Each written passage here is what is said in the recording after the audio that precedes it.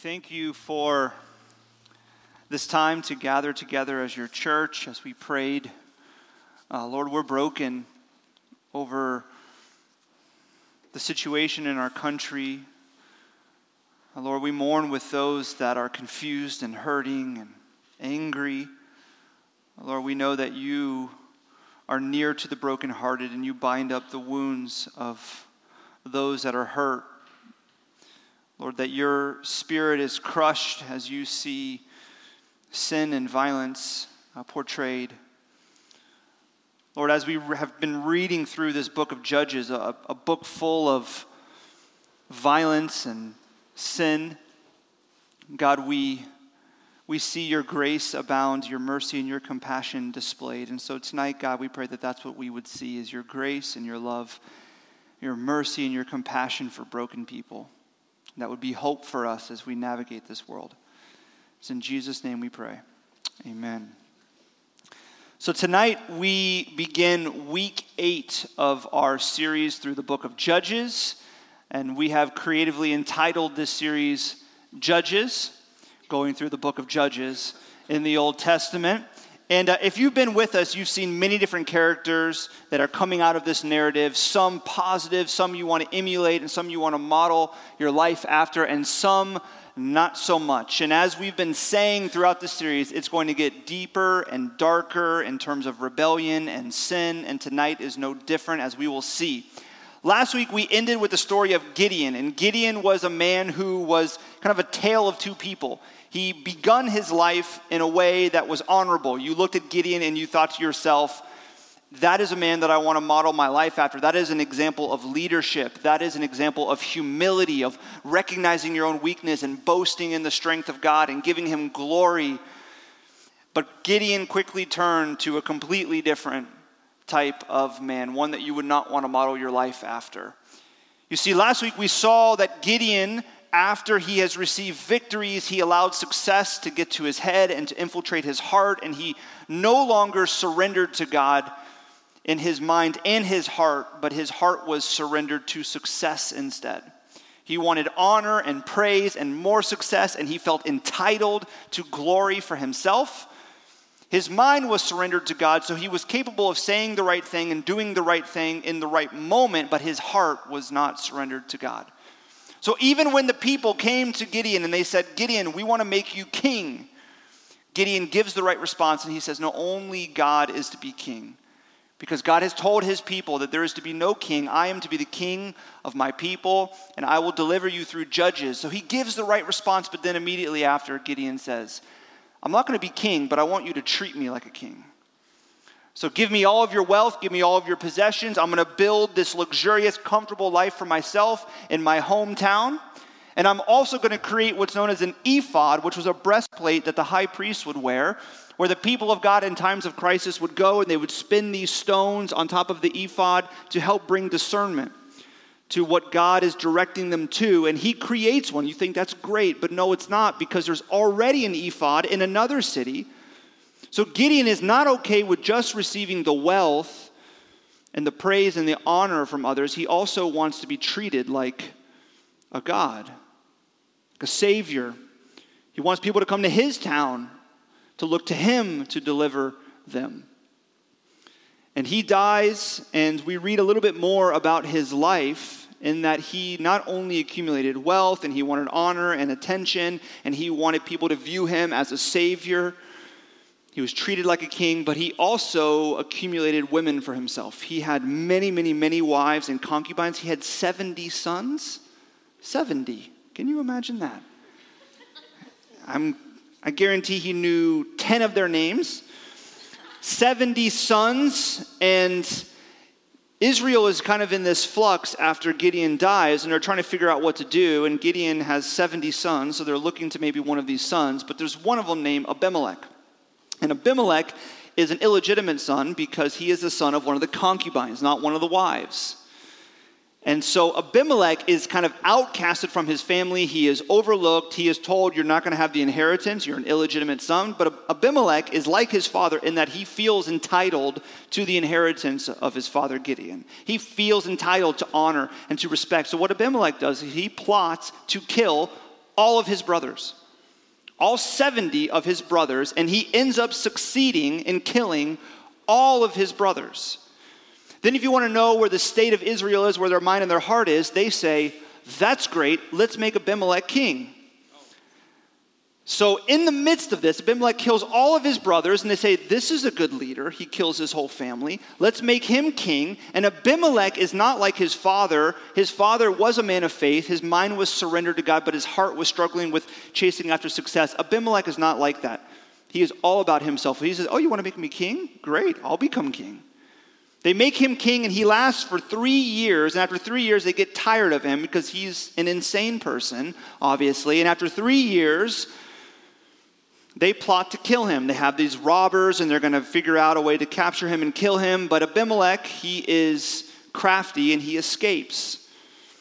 After he escapes and he realizes there's a large faction of people in Israel that want to kill him, he brings together his own army, and there's a civil war. Now Israel is fighting against itself.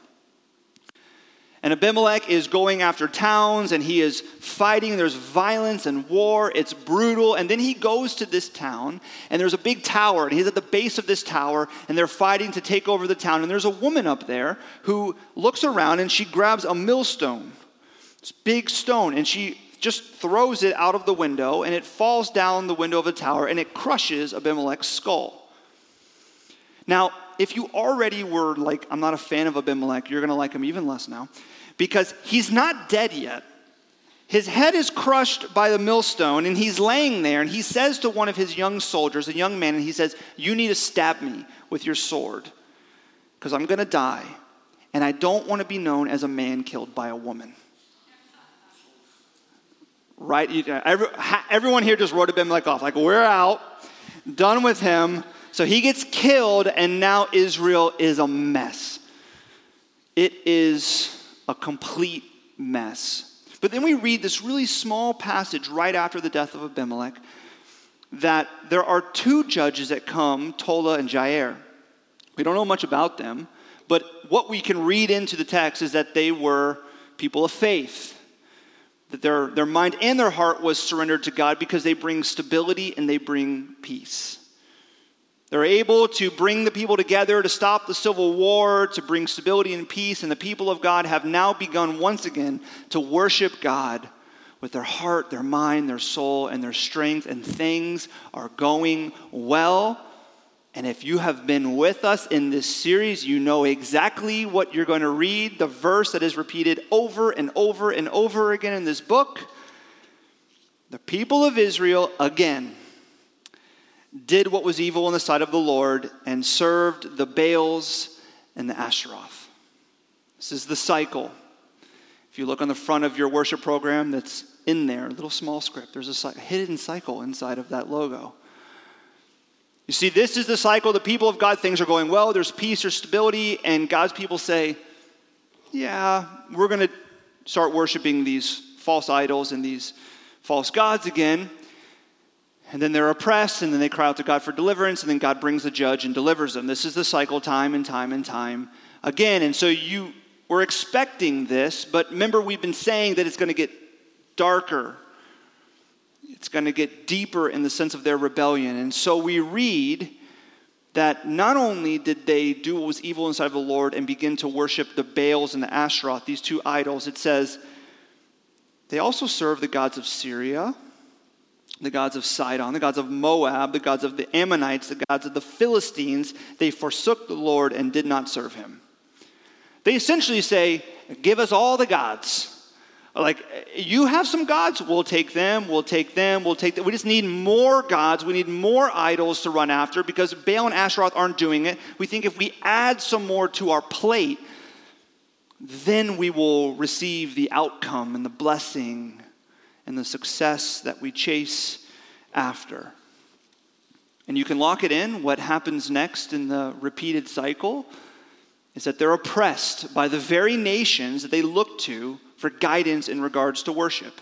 Every time the people of God choose to run after idols and worship false gods, the very nation that's promoting those idols and false gods to them begin to oppress them. And so we see time and time again that idolatry leads to slavery. Here, it's a physical slavery, but for us, it's true that idolatry leads to slavery of mind and slavery of heart. It enslaves us when you begin to worship after idols and false gods. But there's something else to see here. And it's not only that idolatry leads to slavery, but slavery leads to more idolatry. See, throughout the book, there's something that jumps into your mind when you're reading it, which is confusing. The people of God begin to worship these idols, and then they get oppressed by those nations. But then it takes them forever to realize their sin and their mistake and their rebellion. At times, it takes them 20 years to finally return back to God and to ask for forgiveness and to repent. Here, it takes them 18 years. 18 years to return back to God and to ask for forgiveness and for deliverance. Why is that? You would think that after they become oppressed and enslaved, they would think, we've made a big mistake. Should not have run after all these gods. We should have been worshiping God and following after God. Every time we do, there's peace and stability, and then we turn away. We should turn right back, but it takes 18 years. And that's because idolatry leads to slavery, and slavery leads to more idolatry. You see, they viewed their problem as not the fact that they were worshiping after idols. They thought that they weren't worshiping the idols enough or in the right way. And so it takes them 18 years to figure that out. You see, we're no different. We have to be careful as we read books like the book of Judges to think, what's wrong with these people? Because we're just like them. This cycle is true for us too. Slavery leads to more idolatry because we convince ourselves that the problem is not that we've set up these things as idols in our life. That's not the problem. The problem is that we're not worshiping them enough. We're not sacrificing for them enough. We're not worshiping them in the right way. You see, what an idol is any good thing that you make an ultimate thing. It's anything that you have placed your value and your purpose in above God. It's a thing that you have to make you happy, to feel that you have made it in life, to feel satisfied. It's a thing that you give all your attention and all your energy and all of your worship to. It can be good things that you've made ultimate things above God. And we convince ourselves, even when we chase after them, and even when we manufacture idols in our life, that the problem is not that we are worshiping this thing, it's that we're not worshiping it in the right way. Or maybe we need to add a few new idols alongside of it. You see, you may struggle with placing romance in a relationship as an idol in your life. You may have placed your value in a relationship. You may have placed your purpose in finding and developing a relationship. And you will sacrifice whatever it takes to achieve that relationship, to maintain that relationship, to keep that relationship healthy. You will sacrifice your values. You will sacrifice friends. You will sacrifice your faith. You will sacrifice anything for this idol of a relationship. And what happens when that relationship disappoints, or that relationship falls apart, or there's conflict in that relationship, or it's not meeting your expectations in the way that you imagined, is not that you think to yourself, man, I've made an idol out of romance in a relationship, and I should return back to God and worship Him instead. What we typically think is, maybe this is the wrong relationship. Maybe I need someone different. Maybe I need to begin to worship them in a different way that will produce different results. We view the problem as the need to worship more or in a different way or to add something different, not that we're actually worshiping something that we've made an idol. We do this with career. How many of us place our value and our purpose in our career and our achievements? And so we'll sacrifice anything for our career and to achieve the goals that we set for ourselves. We'll sacrifice our ethics. We'll sacrifice friends. We'll sacrifice our faith. We'll hide our faith, certainly at times.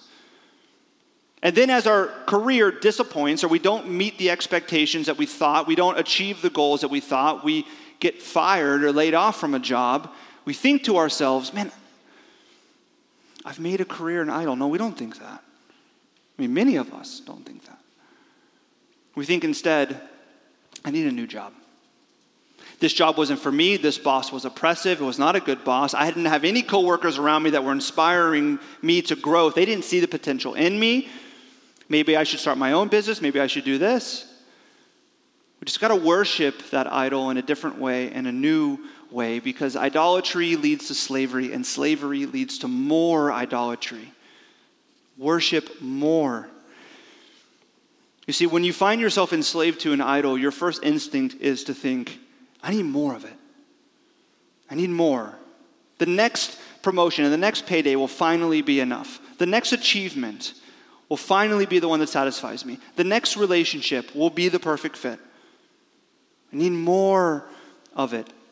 And this continues to happen for God's people, both in the book of Judges and for us as we convince ourselves that idols need more worship. And so they begin to add all these gods. Just give us all the gods. We'll take them all. We'll try it out. And it takes them 18 years to realize that they've made a mess of things. It was so bad that it said that the people of God were shattered. That was the description of them. They're shattered people. But they return back to God, and they return and they say, God, we need your help. We need your deliverance. We need your mercy. And God gives a response that kind of jumps out at you. God says, I will not save you. I will save you no more. Go and cry out to the gods whom you have chosen and let them save you. You're like, whoa, God, calm down. Like, I thought the cycle was when you cry out to God, God's going to deliver you. And God's like, why don't you go to your 14,000 gods and see if they can save you? What is God saying here? There's a great quote from Michael Wilcock. He is a scholar, and he explains God's response like this. He says that the Lord is saying, I know what this cry of yours is. It's merely a cry for help, which might just as well be addressed to the Baals as to me. You see, the response that God gives to his people here is, I know your heart. I know that the only reason you're crying out to me for deliverance is because you don't like the consequences of your sin. You have no problem with the sin itself, you just don't want the consequences. And so you're treating me like an idol. You're treating me like you can just maybe do something or get something to get a better reward in a better situation. You're not actually having any kind of issue or brokenness over your sin. And this has been a repeated problem with God's people, because before God brought Gideon, he brought a prophet to say the same exact thing. That you need to see the brokenness of your condition. You need to see your heart for what it truly is, that it is a factory of idols.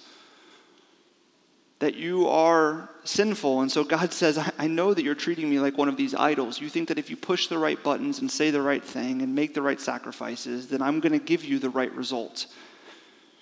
But I'm not an idol. I'm a God of grace and wants relationship with you through faith. It's totally different engagement. The people of God hear this response and they actually wake up to it. They actually respond in the right way. Here's what they say. We have sinned. Do to us whatever seems good to you. Only please deliver us this day. Their response is this. God, you're right. We are broken. We have nothing to offer. We're entitled to nothing. We're asking for your grace. Will you save us? You see, this is the right response. Here's what real faith looks like. Real faith looks like this. God, I want to love you and I want to worship you whether or not you give me X, Y, and Z. Here's what false or fake faith sounds like. God, I want to love you and I want to worship you and I want you to give me X, Y, and Z in response to that. It's a transaction, or there's one of arriving broken with no sense of entitlement. And the people of God display real faith. They come to God as a God of grace and say, God, we're broken. We have nothing to offer. We need you to fix us. We need you to rescue us. And so God responds as he's faithful to do, and he brings a deliverer. And it's an unlikely candidate. It's God's MO. He brings an unlikely person, and this guy is Jephthah. And Jephthah is an illegitimate son of a prostitute. And he is kicked out by his family as well. They want nothing to do with him. And so he goes into the wilderness because he's a warrior, and he finds a biblical mafia. He finds an organized crime in the wilderness, and he becomes the Don, the godfather, the big boss of this organized crime. I mean, this is unbelievable, guys. He's in the wilderness. He's the Don of a biblical mafia, okay? And now the people of God are beginning to set themselves up to fight against the Ammonites who have oppressed them. So they're getting the army together, and they think to themselves, who's going to lead us? And I don't know who it was, but someone's like, what about Big Boss in the woods? And so they're like, yeah, let's get Jephthah. That guy's crazy out there. So they go and they get him. They say, we got an army. We're going to fight against the Ammonites. God is going to give us victory. We have responded to him. We realize that we're entitled to nothing, but God has told us that he is faithful, that he's going to bring us victory and deliverance. And Jephthah, will you lead us? And he's like, so now you want me? Before, no one wanted anything to do with me because I'm an illegitimate son and because my mom is a prostitute. You kicked me out into the woods. But now, because I'm a warrior and I'm the Don, you come to me. And they talk with him, and eventually Jephthah says, okay, I'll lead God's people. He's a good leader at the beginning. He says, listen, let's not go to war right away. Instead, let's try to negotiate peace. And so he goes and he negotiates with the Ammonites, and he starts with this argument. It's like a historical argument. He says, hey, listen, let's kind of walk it back in the past. You guys are upset at us because you believe some things about how we entered the land, and that's not true. So let's kind of like clear up the past. Maybe that will make things better. We could all settle as one. We don't got to fight. We don't got to kill each other. The king of the Ammonites is like, nah, son, it's not going to work. So he's like, okay, what about a theological argument? Let's talk about God. But then it's really confused. And I'm sure the king of the Ammonites was like, man, you're making no sense here, because he's not debunking their gods. He's actually mixing some pagan ideas with the God that he worships. He's like, bro, you're making no sense. So you got one more argument. He's like, yeah, legal precedent. Let's go with that. When we came in, we didn't attack you. You didn't attack us. So what's the deal? Why are you attacking and oppressing us? What's the precedent here? What gives you grounds for this? And the king of the Ammonites is like, man, we're going to wipe you off the face of the earth. We're not about peace. We don't need any kind of arguments. You're not a very good negotiator. So war is inevitable. And then we read this. The Spirit of the Lord was upon Jephthah. And as you read this, you know that this means that God's people are going to be victorious. Because every time the Spirit of the Lord is upon a leader, upon a judge that God raises up, incredible things happen. There is great victory that comes. And so you're like, I can't wait to see how this is going to unfold, how God is going to use Jephthah, and how they're going to be freed from the Ammonites and their oppression of 18 years where the people felt shattered. But then right after this, he makes this vow to God. It's a foolish vow, and it's unnecessary. He says, if you, God, will give the Ammonites into my hand, then whatever comes out from the doors of my house to meet me when I return in peace from the Ammonites shall be the Lord's, and I will offer it up as a burnt offering. This is like really out of left field. God has never asked for a vow to be made. He's never asked for a sacrifice. But yet Jephthah is like, listen, if you will give me victory and allow me to lead your people victorious over the Ammonites, when I return home, whatever comes out of the house, I will offer to you as a burnt offering, as a sacrifice. Why is he doing this? You see, it's because though Jephthah is a person of faith, his mind is surrendered to God in faith, but his heart, just like Gideon, is compromised. He has begun to assume all of the different values and messages of culture, and it has really affected his heart where he doesn't know how to approach God appropriately. And so he doubts that God is actually going to give him victory, even though the Spirit of the Lord is upon him. And he should know and trust that God is going to give him victory. And other people are speaking this to him as well, as they have seen God be faithful time and time again. He doesn't believe it. So he is treating God like a pagan idol. He's treating God like the people used to treat all these gods of the Philistines and Ammonites and Sidon and Moab and Baal. You see, during this time when you were seeking a great reward or a great victory, if you were worshiping some of these different idols, the greatest sacrifice would have been something precious to you. And so he's coming to God, he's saying, God, I'm going to trust you. If you're going to give me victory, I'm going to offer something to you.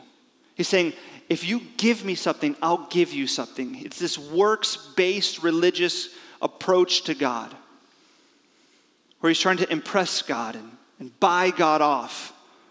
God, can we have a transaction here? He makes this foolish vow. He goes to war, and he's victorious. Why? Because the Spirit of the Lord is upon him. And God has chosen to use Jephthah to be the judge to deliver God's people. There's stability and there's peace and there's cheering and celebrating in the towns and villages as they're finally free from 18 years of oppression. And Jephthah goes home. And he comes back to his house exhausted and tired, and he's walking up to the door of his house and outruns his daughter. His only daughter. His vow says that the first thing to walk out of the house, he will sacrifice to God. And his daughter walks out. You see, you think to yourself, okay, wait, what's going to happen now? He ends up sacrificing his daughter. He kills his daughter to uphold his vow. And you're like, whoa, wait a second. This is when you have like a new conversation with God, right? God, I thought it was going to be like the dog at worst. That still would have been rough. We still would have been like, ooh, all the dog people in here. A cat next, no offense, but like a rat. I was really hoping for a rat to run out, and then that was like an easy thing. We're all cool with a rat, but God, I'm not going to sacrifice my daughter. Are you okay with that? And he knows that actually God says that human sacrifice is detestable to him. Deuteronomy 12, it specifically says in the law of God that God detests human sacrifice. So we think to ourselves, well, why did he follow through with it, knowing that God does not desire human sacrifice? He views it as detestable and evil, and yet he follows through. Well, here's where it gets really dark. Jephthah was assuming the entire time that he was going to sacrifice a human being. You see, during this time period, there are no inside animals. There's no dogs inside. There's no cats inside. If there's rats, they get them out. There's no domesticated animals. So Jephthah is assuming that there's going to be a human being that's going to walk out of that door, but he doesn't think it's going to be his daughter. He thinks it's going to be one of his servants. As he arrives home from war, one of the servants would have come out and given him some water and taken some of his luggage, given him some clean water to wash his face and his hands. The whole time he is assuming that he is going to kill one of his servants as an offering to God, but it ends up being his daughter. I told you it was getting darker. Why would he do this? Why would he ignore God's law in Deuteronomy 12 that God detests and views human sacrifice as evil? Why would he make this vow? You see, his heart's compromised. He has allowed all of the cultural norms and truth and ways of worship to infiltrate his heart and to affect his approach to God. He is treating God like a pagan idol, and he believes that God desires the ultimate sacrifice. He's ignoring God's law. He's ignoring God's truth, and he's treating God like he would treat Baal or Asheroth or the Ammonite gods or the Philistine gods. He's trying to buy God off by saying, listen, God, are you impressed with me? Look, I'm willing to go to the greatest length for you. But he doesn't understand that God doesn't function like an idol. You can't buy God off. You can't impress God with your sacrifice.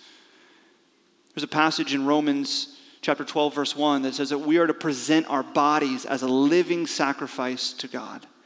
But we present our bodies as a living sacrifice to God, not to impress him or to buy him off. Or to say, God, look how much I'm sacrificing to you. Now you're going to give me what I want, right? No, we present our bodies as a living sacrifice. You know what it says after that?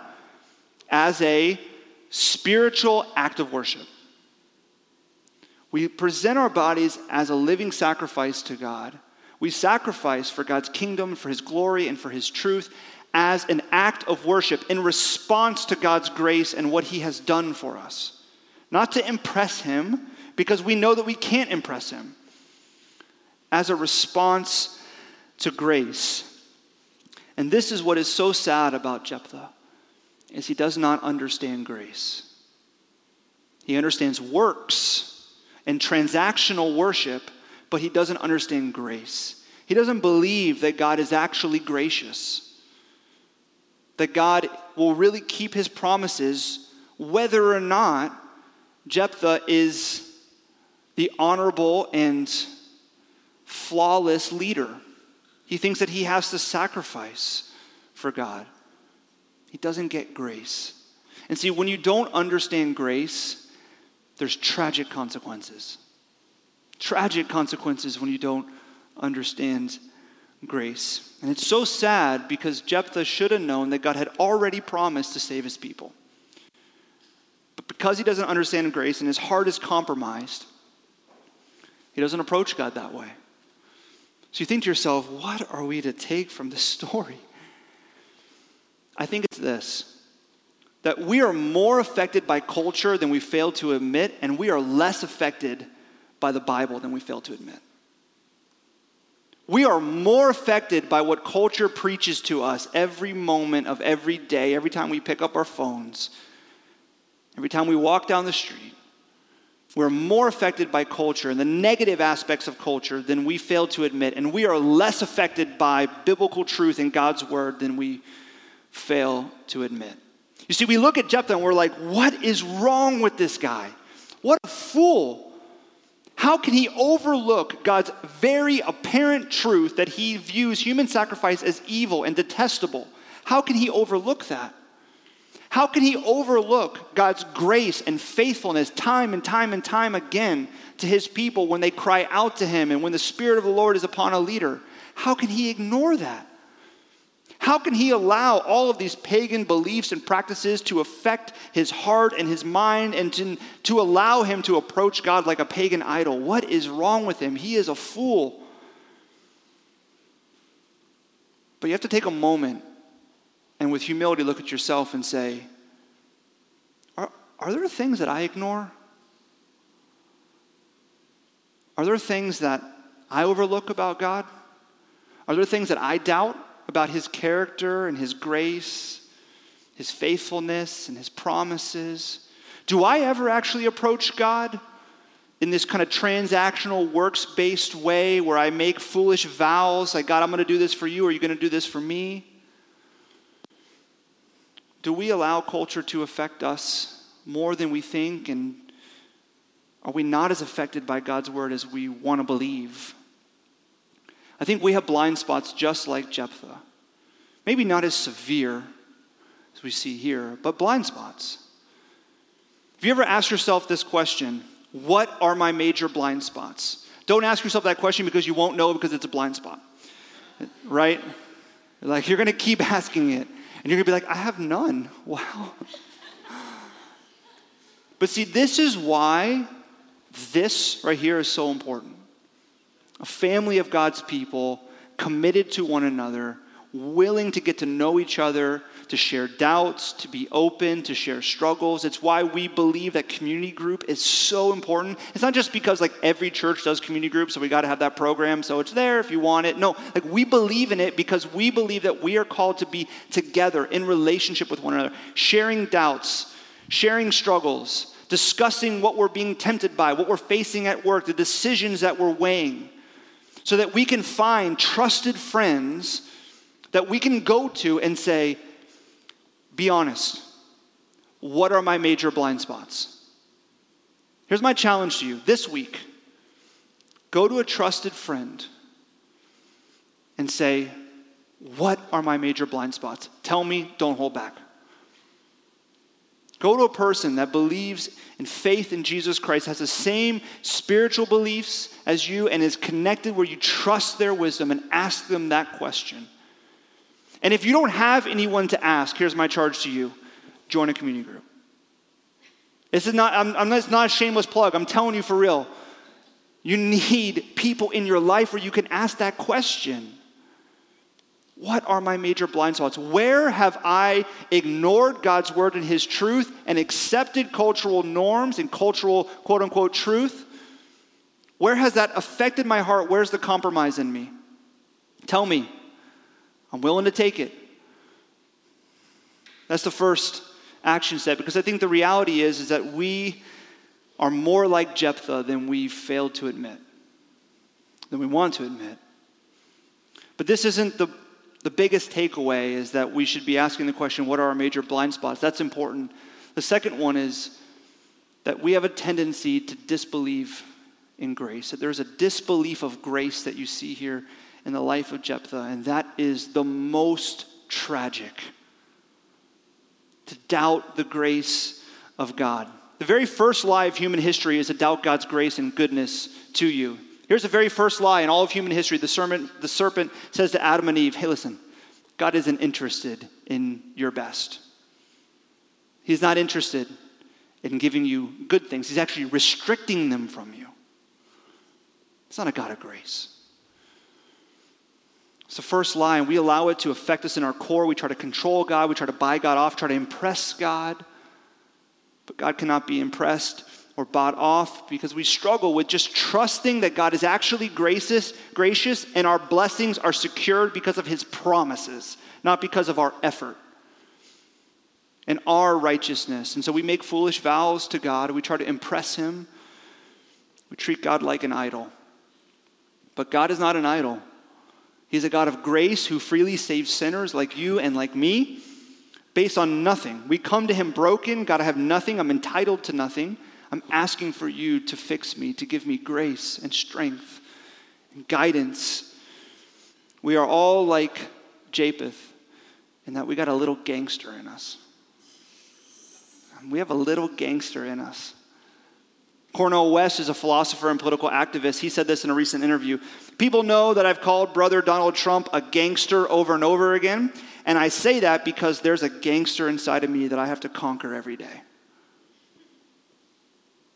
You see, we all know that there is a gangster inside of us that's wanting to rebel, that's wanting to reject, that's wanting to control, that's wanting to impress, that's wanting to buy God off.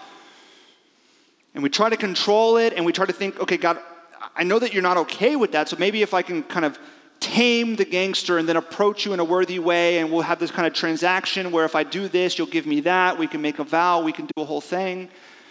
But God is a God of grace. Here's how it's underscored.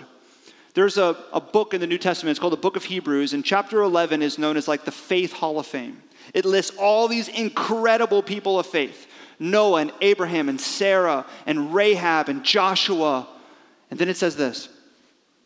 What more shall I say, for the time will fail me to tell you of Gideon. You're like, oh, I don't know. Barak, Samson, Jephthah.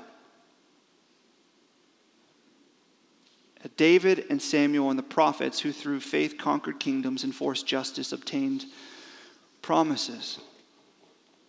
Jephthah is in the Faith Hall of Fame. If you read that and you're like, what? If that shocks you that he's here, then you need to reevaluate grace. See, Jephthah is not an honorable person. Made evil decisions. His heart was compromised because of what he allowed to affect him, and he approached God in the wrong way. He is by no means an example, but he was a person of faith. And God's grace is big enough to cover the mistakes and the sin of Jephthah. You don't have to be the most honorable, noteworthy, look at my life, I make no mistakes person to receive. No, grace is unmerited favor that is received through faith in Christ, even if you are a gangster like Jephthah. There's a verse that I love in the Gospel of John, chapter 1, speaks about Jesus, and it says, "For from his fullness we have all received," say it with me, "grace upon grace." Do you believe that? Do you believe that you have received grace upon grace because of the fullness of Jesus? Nothing has to do with you. Because of his life, death, and resurrection, faith in him, you have received grace. Do you believe that God has poured his grace out upon you, even though you know that there's a lot of gangster in you? There's a lot of rebellion. There's a lot of rejection. There's a lot of compromise in your heart, and yet God is pouring his grace out over you because of Christ. Do you believe that you don't have to buy God off, but he's just a God of grace? You see, because he is. The fullness of Jesus through faith in who Jesus is, God's grace is big enough to cover every mistake and every sin you've ever committed or ever will commit. And we are to approach him like God's people did when they finally woke up to that, which is, God, we're messed up. We're broken. We're entitled to nothing, but we ask for your mercy, and we ask for your grace, and we ask for your compassion and your guidance in our life, and God responds every single time. You see, so it's okay to go to a friend and say, tell me my major blind spots because I know I have them. And I want you to tell me because I want to follow God more closely. I want to worship and love God in the right way. Not to get something from God, but just because he's worthy of it, because he is a God of grace. Can't disbelieve in God's grace. It is the most powerful thing in the world. And right after this passage in Hebrews chapter 11, the very beginning of the next chapter says this, and this is my charge to you, what I want to leave you with. It says, therefore, since we are surrounded by so great a cloud of witnesses, let us lay aside every weight and sin which clings so closely, and let us run with endurance the race that is set before us, not looking to ourselves, looking to Jesus, the founder and perfecter of our faith. That is the most important line there at the end.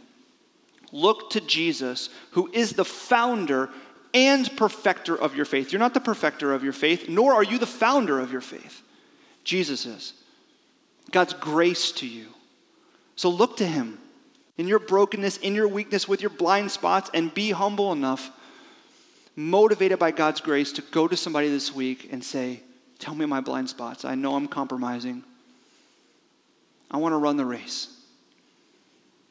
Will you pray with me?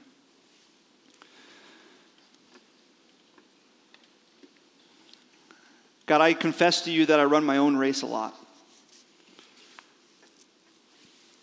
Lord, I pray that you would challenge me to see your grace as enough, as sufficient. That I would see your love as unbelievable. That it would be the motivating factor in my life. Lord, I pray for all of us that this week, as we walk out into our careers, as we navigate difficult relationships, God, as we face the same temptations we face week in and week out, that we would look to you, Jesus, the founder and perfecter of our faith, that we would run to you. Not believing, God, that we have to impress you or that we can buy you off, but God, knowing that you are enough and that you love us just as we are. So will we return to you in that way so that we can run the race and we can throw aside everything that clings so closely? Lord, motivate us and move us in that way. It's in Jesus' name that we pray. Amen.